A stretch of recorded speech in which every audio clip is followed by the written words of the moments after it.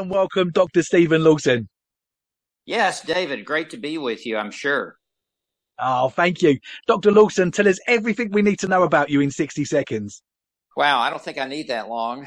I'm a preacher. I have pastored for 40 years. I'm a professor at the Master's Seminary for Expository Preaching. I oversee the Doctor of Ministry program. I'm a teaching fellow with Ligonier. I'm the president of a ministry, One Passion Ministries. And I do a lot of things with One Passion.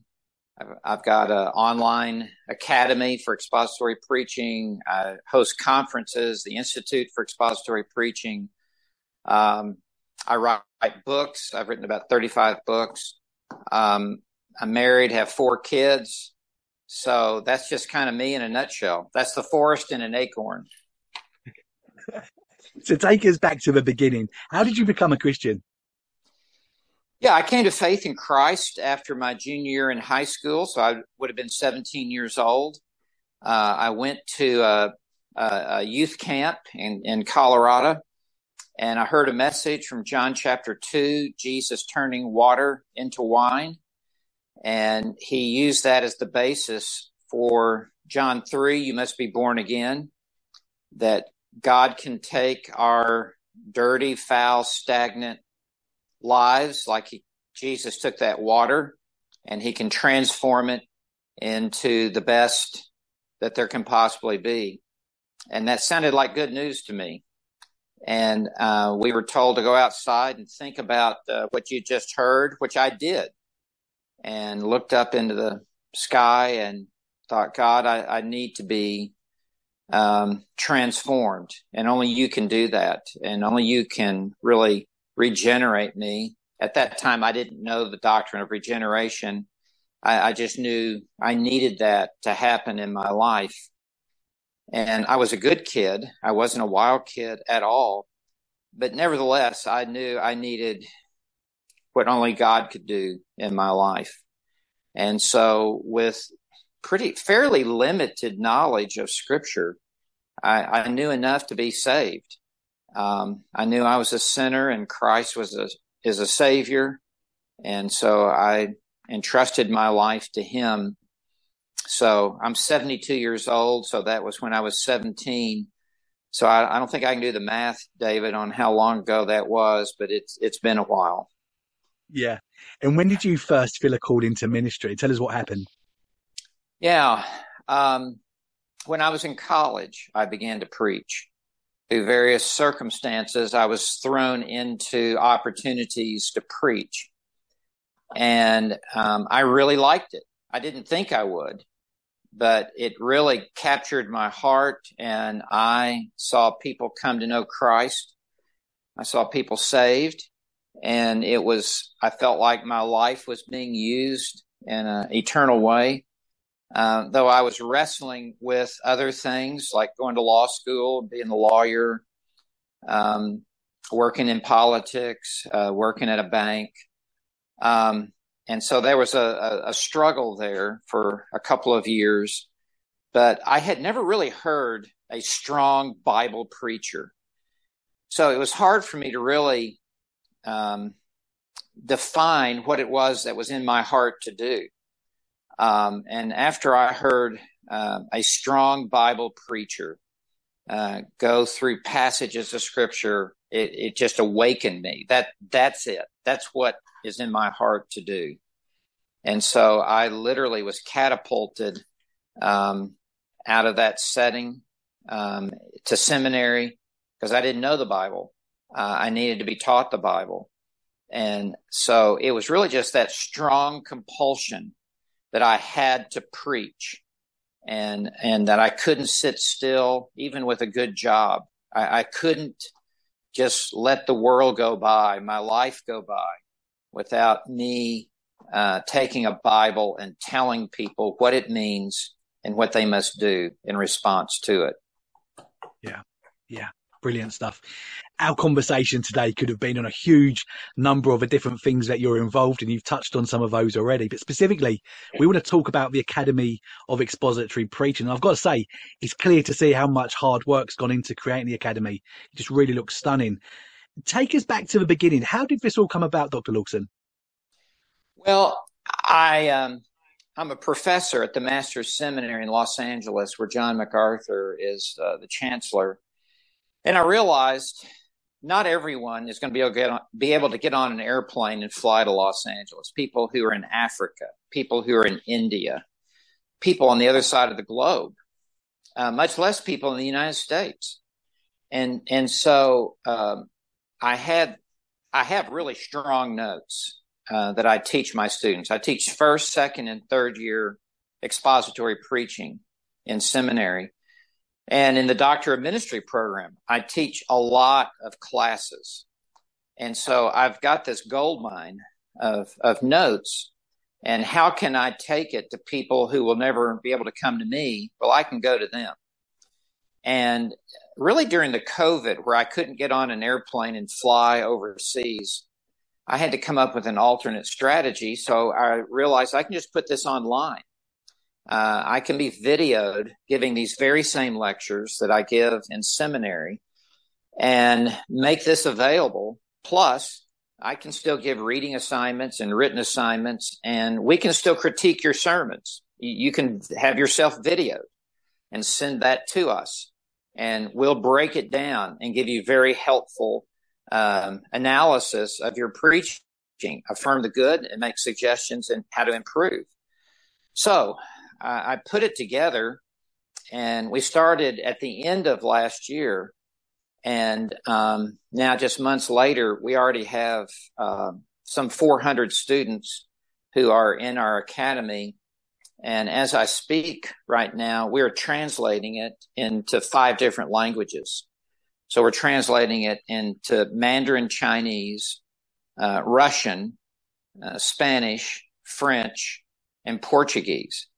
And we're going to move it out to other languages. And what we want to do is cover the globe with Bible preachers, men who are called by God, who just need a little bit more sharpening and a little bit more polish and a little bit pruning to make them an even more effective preacher of the Word of God.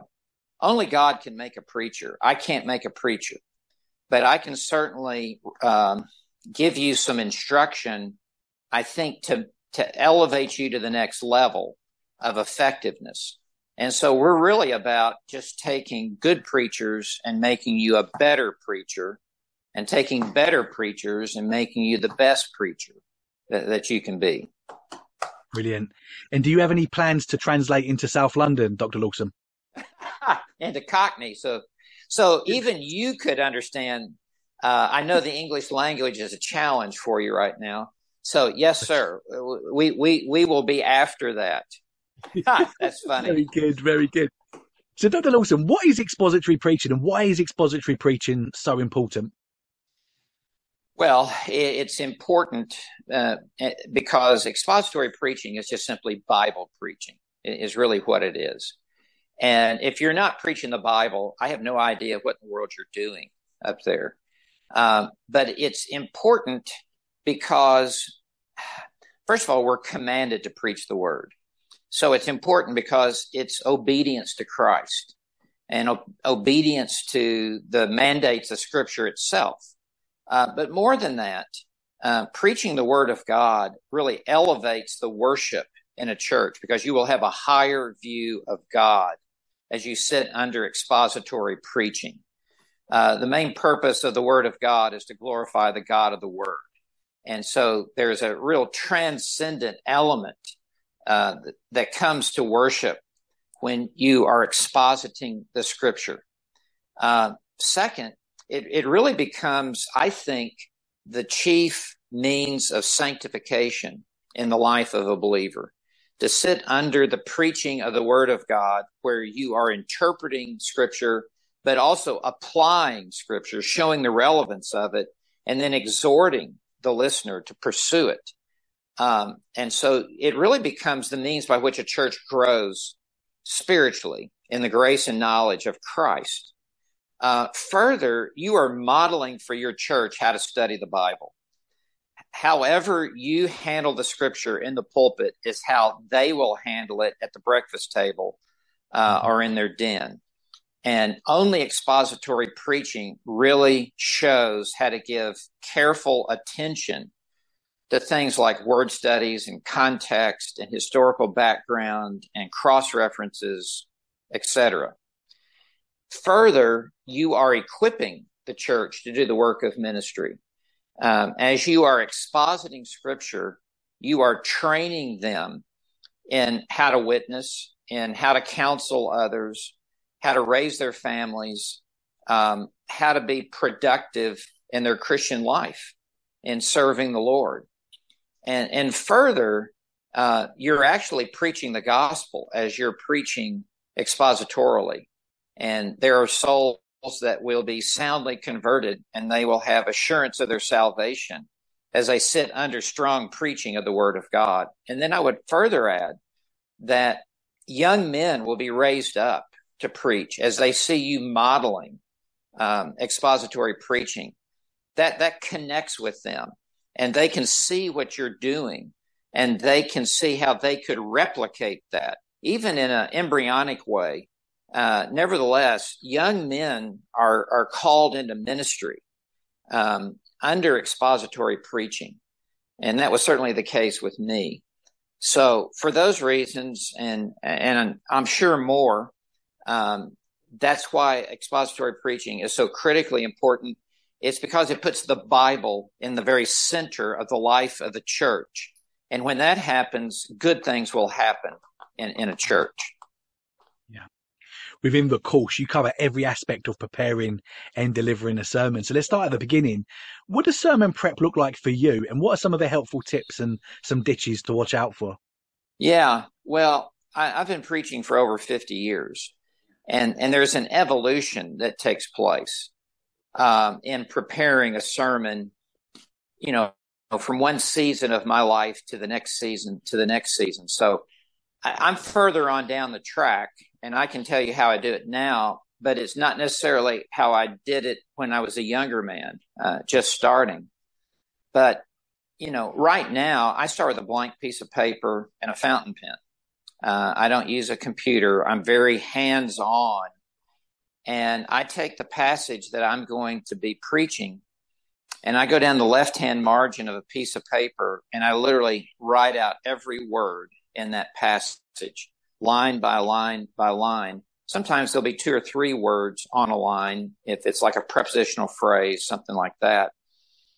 And I look them up in the original language as I'm going through this passage, and I'm looking up the meanings of words in the original language. And then I'm trying to explain or interpret what is being said in this passage, and that requires that you know the laws of hermeneutics and what is the authorial intent of this passage of Scripture.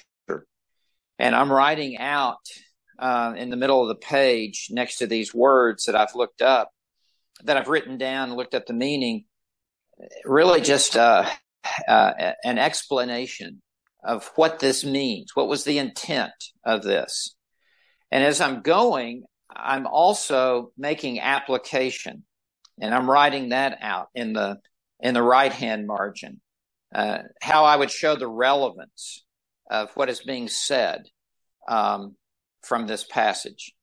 And as I'm progressing, occasionally I'll draw a horizontal line to show the division. I think structure and divisions and sermon headings are vitally important for almost every preacher, unless you're just extraordinarily gifted.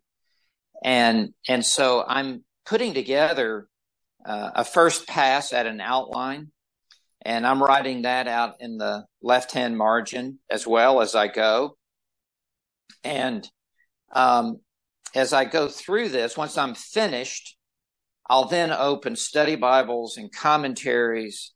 What did I miss? What did I misinterpret? What do I need to add? So I want to do my homework first, my spade work. I want to walk the land of this passage, and then bring in outside help so that I can see how I can strengthen what I have pulled out of this passage.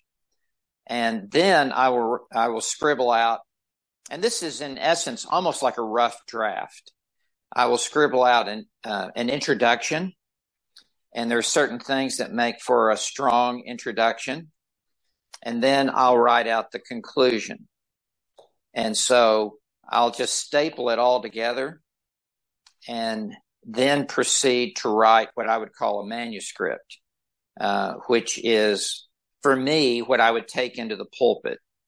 It's probably about 70% of what I'll say in the pulpit, maybe 80%. I'll be adding 20 to 30% in the heat of the moment and drawing upon, over 50 years of studying the Bible. And there will be flashes of insight that will come while you're in the pulpit. So you never want a manuscript that's 100% of everything you're going to say. You've got to have some elbow room, if you will, while you're preaching. But I'll write out my manuscript. I always start with Roman numeral 1 and move consecutively through the passage. Then I will write the introduction. Then I will write the conclusion. And as you write your manuscript, you want to write it not like a term paper or a theological journal article. You want to write it like you can hear yourself preaching it. Right. You want a conversational tone to it. This doesn't need to be dense and highly technical. This needs to have some energy and some vibrancy to it. C.S. Lewis said, great writers do not write with their eyes. They write with their ears. They can hear themselves delivering this message. And so as I'm writing the manuscript, it's to be set up almost like a trampoline effect, that it will propel me forward to say with a preacher's tone and a preacher's fire what needs to be said as I come to this part of the passage of Scripture. So that's just as brief of a flyover, David, that I can give you. I mean, I teach an entire class in seminary, what I just walked you through. So, that would be like 40 class hours. I just gave you in about 40 seconds. So there's so much more, obviously, that can be said, but that's kind of the succinct version of it. Yeah, thank you. Thank you. Very good. You mentioned about going to get some outside help. What are your favorite go-to resources? Yeah. Well, it depends on which book in the Bible. On my resources, I start out simple and work up to technical. And that's the way education works. You start out in kindergarten, you end up in college. And I use my commentaries that way. So I start with study Bibles, and I use the footnotes that are in the study Bibles. I love the MacArthur Study Bible. I love the Reformation Study Bible. I love the ESV Study Bible. I love the Christian Standard Study Bible. Those are pretty much my go-to study Bibles. Anything that's in a footnote because of limited space is probably pretty important. And I need to make certain that I have addressed this, that I've interacted with this, that I know what the options are on the interpretation of this. And then I move into elementary type commentaries, end up with technical. So elementary would be anything from the MacArthur commentary series to Bible knowledge commentary to John Stott to other sermons like James Montgomery Boyce.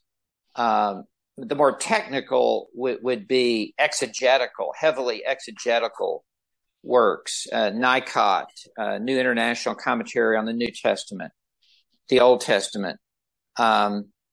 Expositor's commentary would be kind of halfway in between. Baker and Zondervan have come out with excellent series. There's the Pillar exegetical series. And so that's where I end up. I don't want to sound technical when I preach, but I need to use these technical tools to make certain that I have got this correctly understood in my own mind before I can, in essence, paraphrase it to a layperson in much simpler terms. Right. So Yeah. I'm also using language tools to do word studies, and I have at my fingertips systematic theologies. I've got biblical theologies. I have an English dictionary. I have an English thesaurus so that I don't repeat myself, and have alternate synonyms at my beckoning call. So that ends up being kind of in my toolbox, like a carpenter has a toolbox and he has lots of different tools in it. That's kind of what's in my toolbox. You mentioned the importance of the introduction and the conclusion. What are some of your best tips for getting those right? Well, if there's one thing that I write and rewrite more than anything else, it's the introduction. If I start strong, I tend to preach strong. If I start weak, I tend to preach weak. So I want it to be really even, I write that out in complete sentences, and I know how I'm going to start this. Even if I'm not looking down at it, I want to have airtight introduction. What you're doing is you're selling the listener on the importance of what you're about to preach on. With a good introduction, you ought to be able to give the introduction and go sit on the front pew and just sit down, and the whole church would want you to get back up in the pulpit and deliver the main body of the sermon. So there's a strategic importance to an introduction. And you are showing the relevance, why this is so important, why they need to understand this passage and put it into practice in their life. And it's not because it's just the next verses in the Gospel of Luke. Why did I need to hear this sermon today? And a good salesman brings out the benefit to the buyer. So you're bringing out the benefits of this passage to the listener and showing them and convincing them before you even get into this why this is strategically and critically important for their spiritual life and development. So that's basically what you're doing. You're also many times setting the context. Paul's in prison. It's the year 60 to 62 AD. It's his first Roman imprisonment. He's under house arrest. And setting the context historically. And you're also maybe, and Spurgeon did this, even giving the main headings of where we're headed. Today in this sermon, we will note four things. And many times I lay that out so that people have a sense of, I know where we're headed with this passage.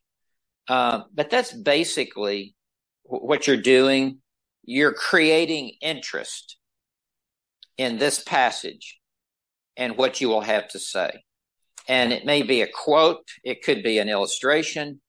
It could be the historical setting. It could be something that's taking place in the world right now. It could be you create a crisis and the sermon is the solution to the crisis.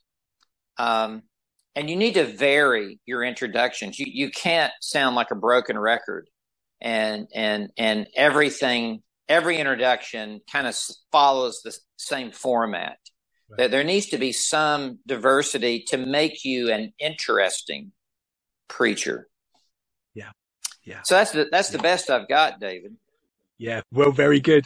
I'm thankful for it, Dr. Lawson. You've been preaching for a long time, as you've been saying. Do you ever get nervous? And if so, how do you control that? I'm not nervous. I would be nervous if you did not let me get up and preach. So I don't think about it. I used to, but I don't.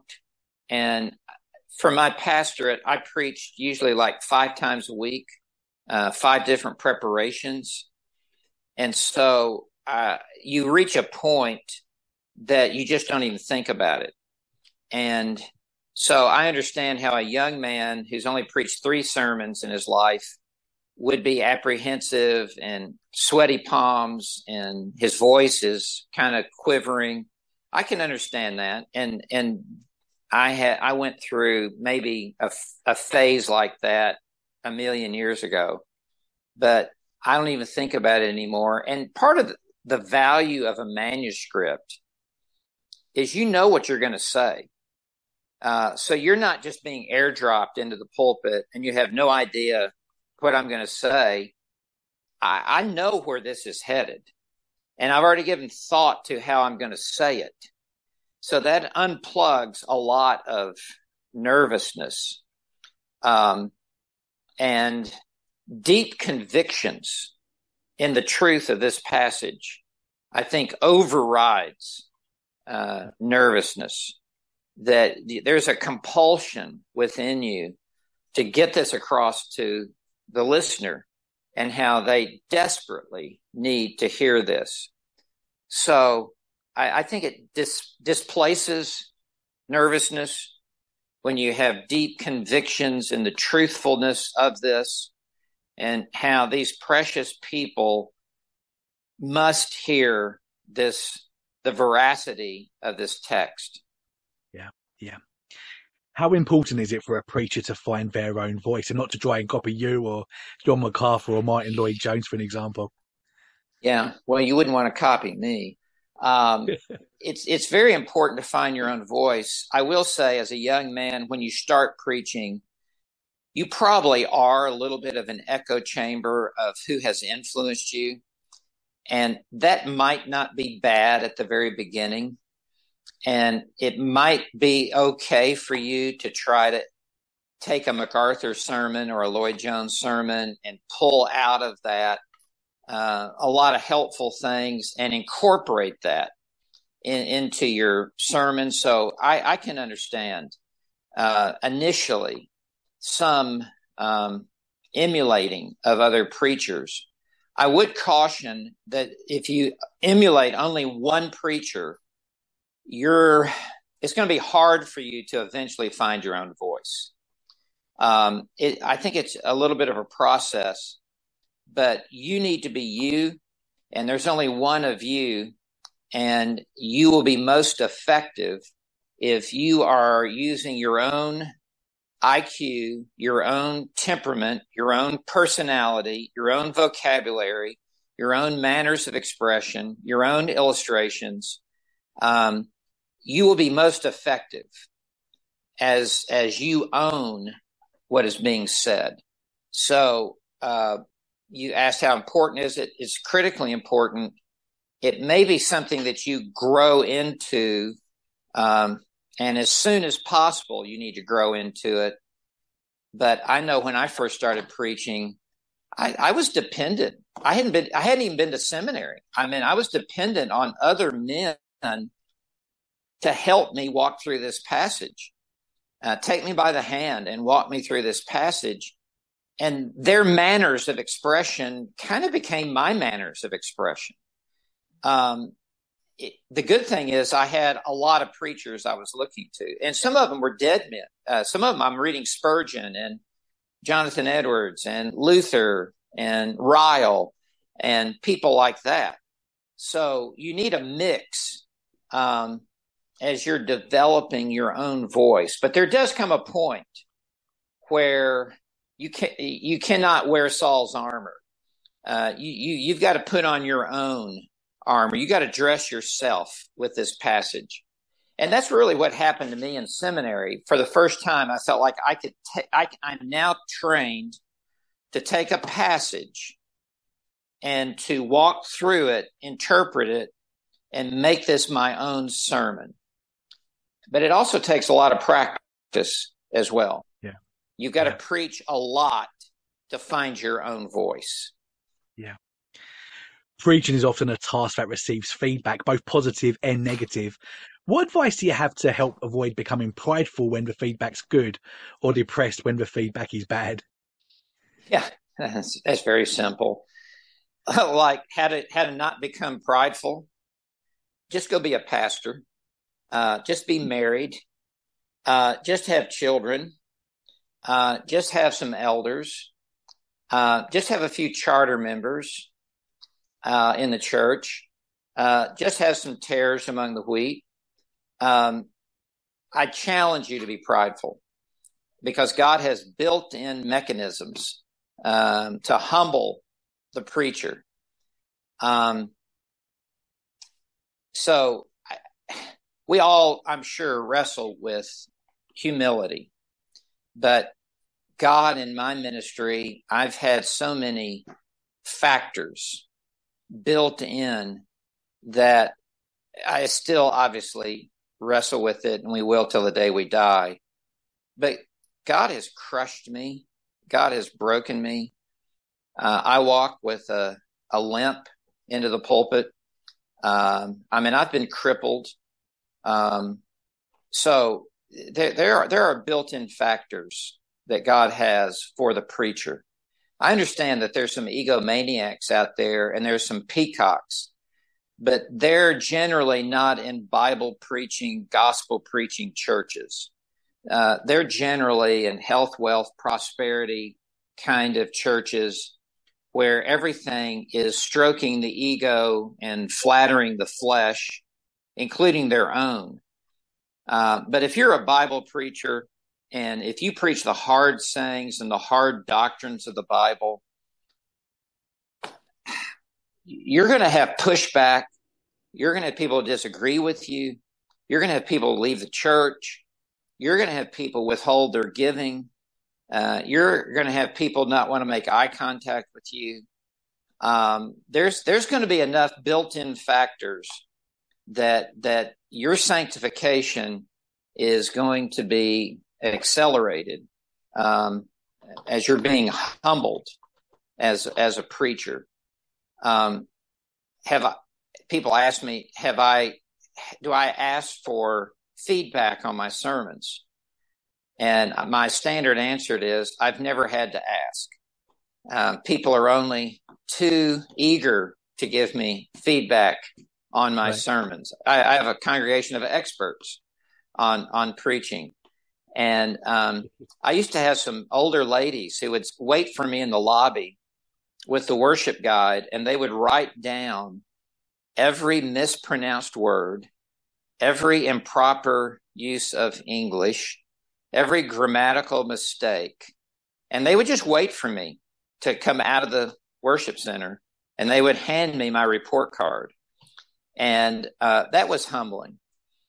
It was God's way of improving my use of English, but it was also God's way of conforming me into the image of Christ as well.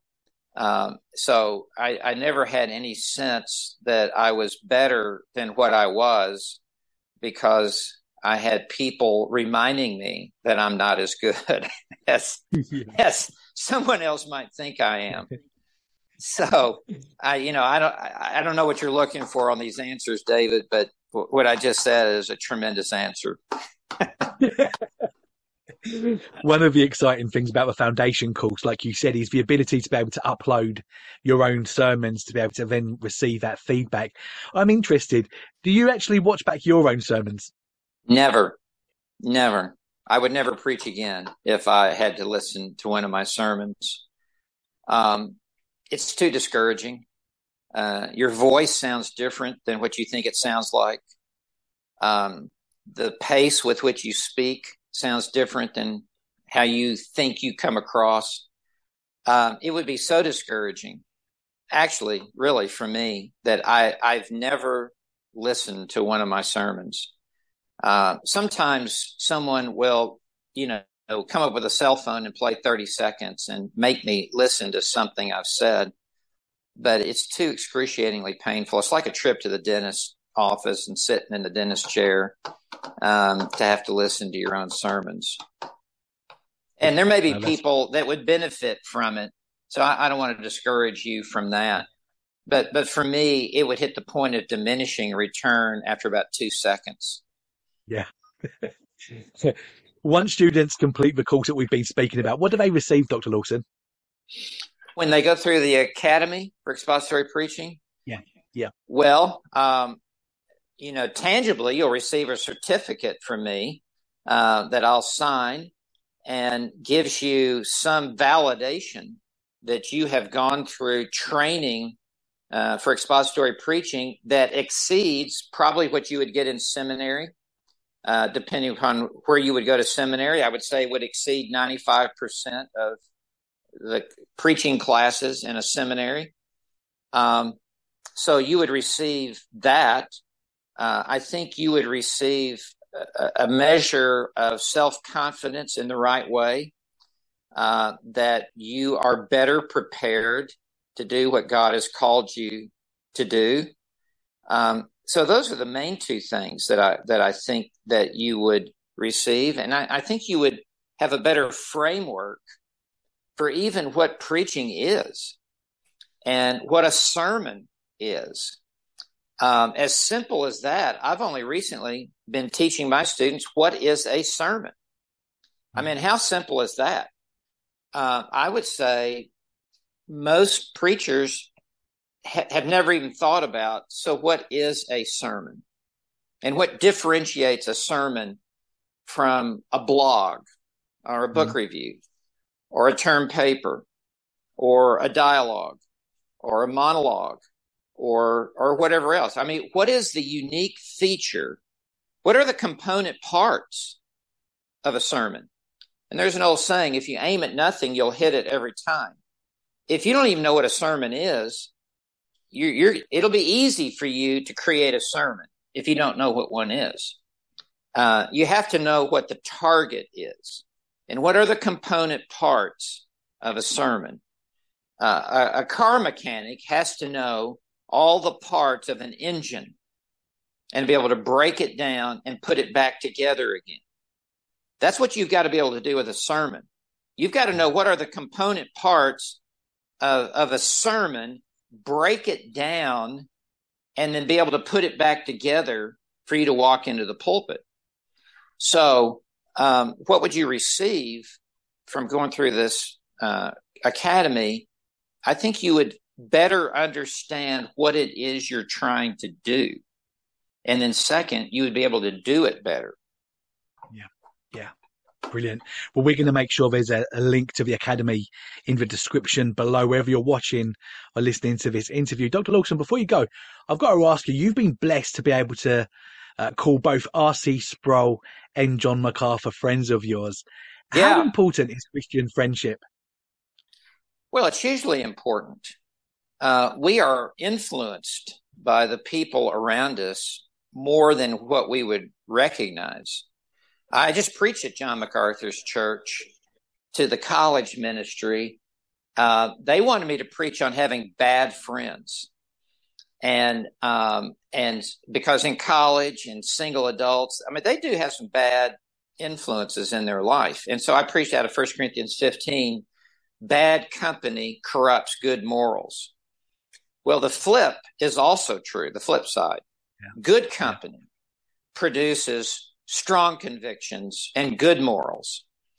And so we are the product of the influences that are around us, more so than we would want to imagine. For example, when you came on, I immediately said, tell me about your accent. And you said, South London Cockney. All right. I grew up in the South of the United States. I have a different accent. We all speak with a different accent. Why is that? Because of the influences around you. You didn't try to speak with a Cockney accent. It just subconsciously happened. You heard people around you make pronunciation of words that way, and you just have emulated it without even trying. The same is true in preaching. And so you need to have the right influences around you who will be shaping not only your preaching, but your character and your walk with the Lord. And more than you realize, it will be a lasting influence, for better or for worse. And so you need to surround yourself with godly influences who will elevate your walk with the Lord, so that at the same time you can also go to people without Christ and reach them and be stronger as you're trying to go to the mission field. Yeah. Yeah. Dr. Lawson, it's been a joy to spend some time with you. Thank you so much for your time. Before we let you go, please take a moment to let us know your closing thoughts and also let people know how they can follow you on social media. Yeah, I would just say in closing, to those of you who are preachers, let me encourage you by just telling you this: you are the most important person in your community. The world doesn't know it. They think it's the politician, the banker, the media person, the rock star. No, it's the person who holds the Bible and opens it and preaches it. You are the single most important person in your town and in your community. And you need to be aware of how critically important you are to the expansion of the kingdom of God. You are important because you hold the Bible and you preach the Bible. So I would say that by way of encouragement to you. As far as my social media platforms, David, I'm such a dinosaur. I don't even know how to communicate, how to follow me. I'm on Twitter. I'm on Facebook. I'm on Instagram. And I do most of my own postings. I'm on other platforms as well. I thought YouTube stood for the University of Tube. I didn't even know it was like YouTube. So I think I'm on there various ways. You can explain it for me better. Well, I absolutely will. I just have a fountain pen. That's all I need. Well, I'm going to find all of those important social media links, and I'll make sure they're in the description below as well. Dr. Lawson, thanks again for your time. Really enjoyed it. Thank you, David. I've enjoyed being with you as well. Blessings to you.